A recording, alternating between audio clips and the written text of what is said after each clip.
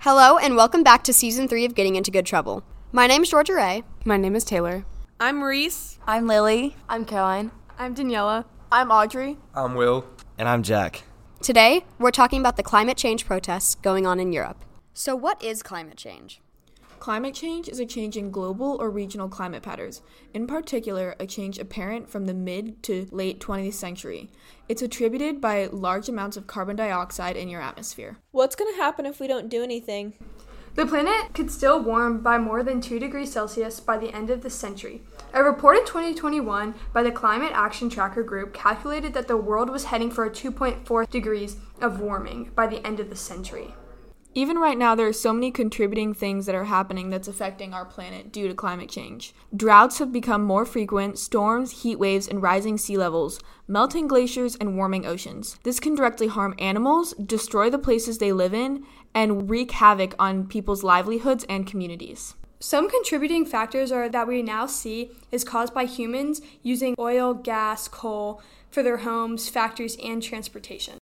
The most recent protest was on November 6th. A singing Darth Vader, men with bagpipes, and 100,000 protesters lined the streets of Glasgow to protest climate change. Among those were indigenous activists and young people from Brazil and Ecuador. Right now, protesters in Glasgow are upset at the COP26 coalition because they believe that their governments are not doing enough to prevent climate change.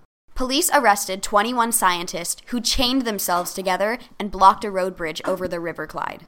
Ugandan activist Vanessa Nakate later told protesters, "The climate and ecological crisis are already here, but so are citizens from around the globe. Leaders rarely have the courage to lead. It takes citizens, people like you and me, to rise up and demand action. And when we do that, in great enough numbers, our leaders will move." Greta Thunberg, a Swedish climate activist, has said that the Glasgow COP26 climate summit has been a failure. Another activist group is Extinction Rebellion. They believe in nonviolent civil disobedience to protest their claims. One of their protest strategies is blocking roadways and protesting on national landmarks. One of their biggest protests is when they protested climate change on the Eiffel Tower.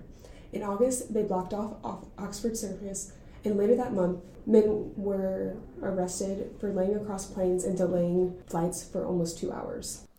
Charlie Gardner, an associate senior lecturer at Durrell Institute of Conservation and Ecology, said scientists could not rely on our leaders to save us anymore.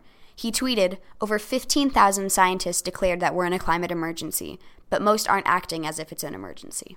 Later that month, during a different protest, they striked on an airport. They laid across planes and runways, and 2 men were arrested for delaying planes for almost 2 hours. Another big protest group is called Garda World, and in Europe on September 24th, they hosted a ton of environmental protests all the way from Greece to France to Finland, just all over the place, and they hosted them different times throughout the day, and they got a lot of things done. It was called the Global Climate Strike. Using your voices in protest is so powerful, but taking the words you say and putting them into action is going to be much more impactful. The world's not going to be changed by complaints, so do something about it rather than just talking and saying you're going to do something. The protests are just showing us how much everyone in the world is feeling the effect of our actions. The only way to make a change is to use actions. My question to you both is, what would you do if you had this much passion about something? I don't believe I would ever get to the point of these protesters, but I do believe that what they are doing is valid. I think that if I believed so firmly in a topic like these protesters do, I would go to great lengths to prove my point and try to help others understand my point of view. I could go to the lengths of standing on the side of the road with a sign or protesting with cops and many others in possibly a violent setting. A smaller group within Extinction Rebellion called Insulate Britain had protesters gluing themselves to the road to show what they believed in. I don't think I would ever get to that point, but I have a lot of respect for those who do. My next question for you guys is, which one do you think is more effective, peaceful or violent protests? I believe that violent protests are more effective. They get people's attention and causes more publicity. Well, I think we all want peaceful protests to be the most effective. Violent protests always cause a bigger scene and get more important people involved, which is why I'm arguing that violent protests are the most effective. As global warming continues to increase and extreme weather events become more and more common, many European countries are taking action. The European Union's goal is to reduce its carbon emissions by 55% by 2030. Italy has made a major push towards embracing solar energy technology, and Brussels, the capital of Belgium, is hoping to reach net zero carbon emissions by 2050. If these goals are successfully reached, they will have a major impact on the effects of climate change in Europe. To gather more information on climate change, we interviewed a real-life activist, Ashley White, on the subject. I think climate change and the environment is our top priority because once this Earth's done, what are we going to do? So I just think that each year it just continues to almost multiply.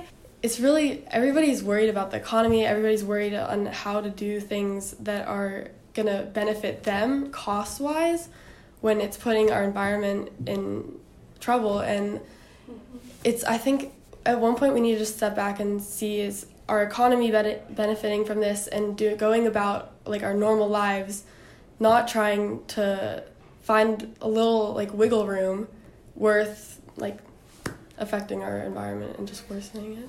And I think it's amazing that all those young people, old, all the age groups are coming together in Europe to protest that, because I don't necessarily see that as much in America.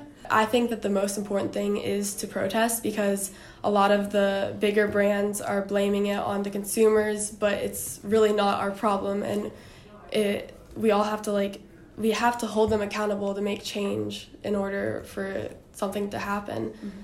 It's just mind-boggling that people think that this isn't a problem and that warming 2 degrees isn't a big deal, but it is, and the sea levels are rising. And I saw that in New York they're already planning on how to raise their parks so that when the water level rises it doesn't affect them as much. And I just think it's crazy that they're seeing these things happen, but some people still don't believe. There are some people in this world that just won't believe it.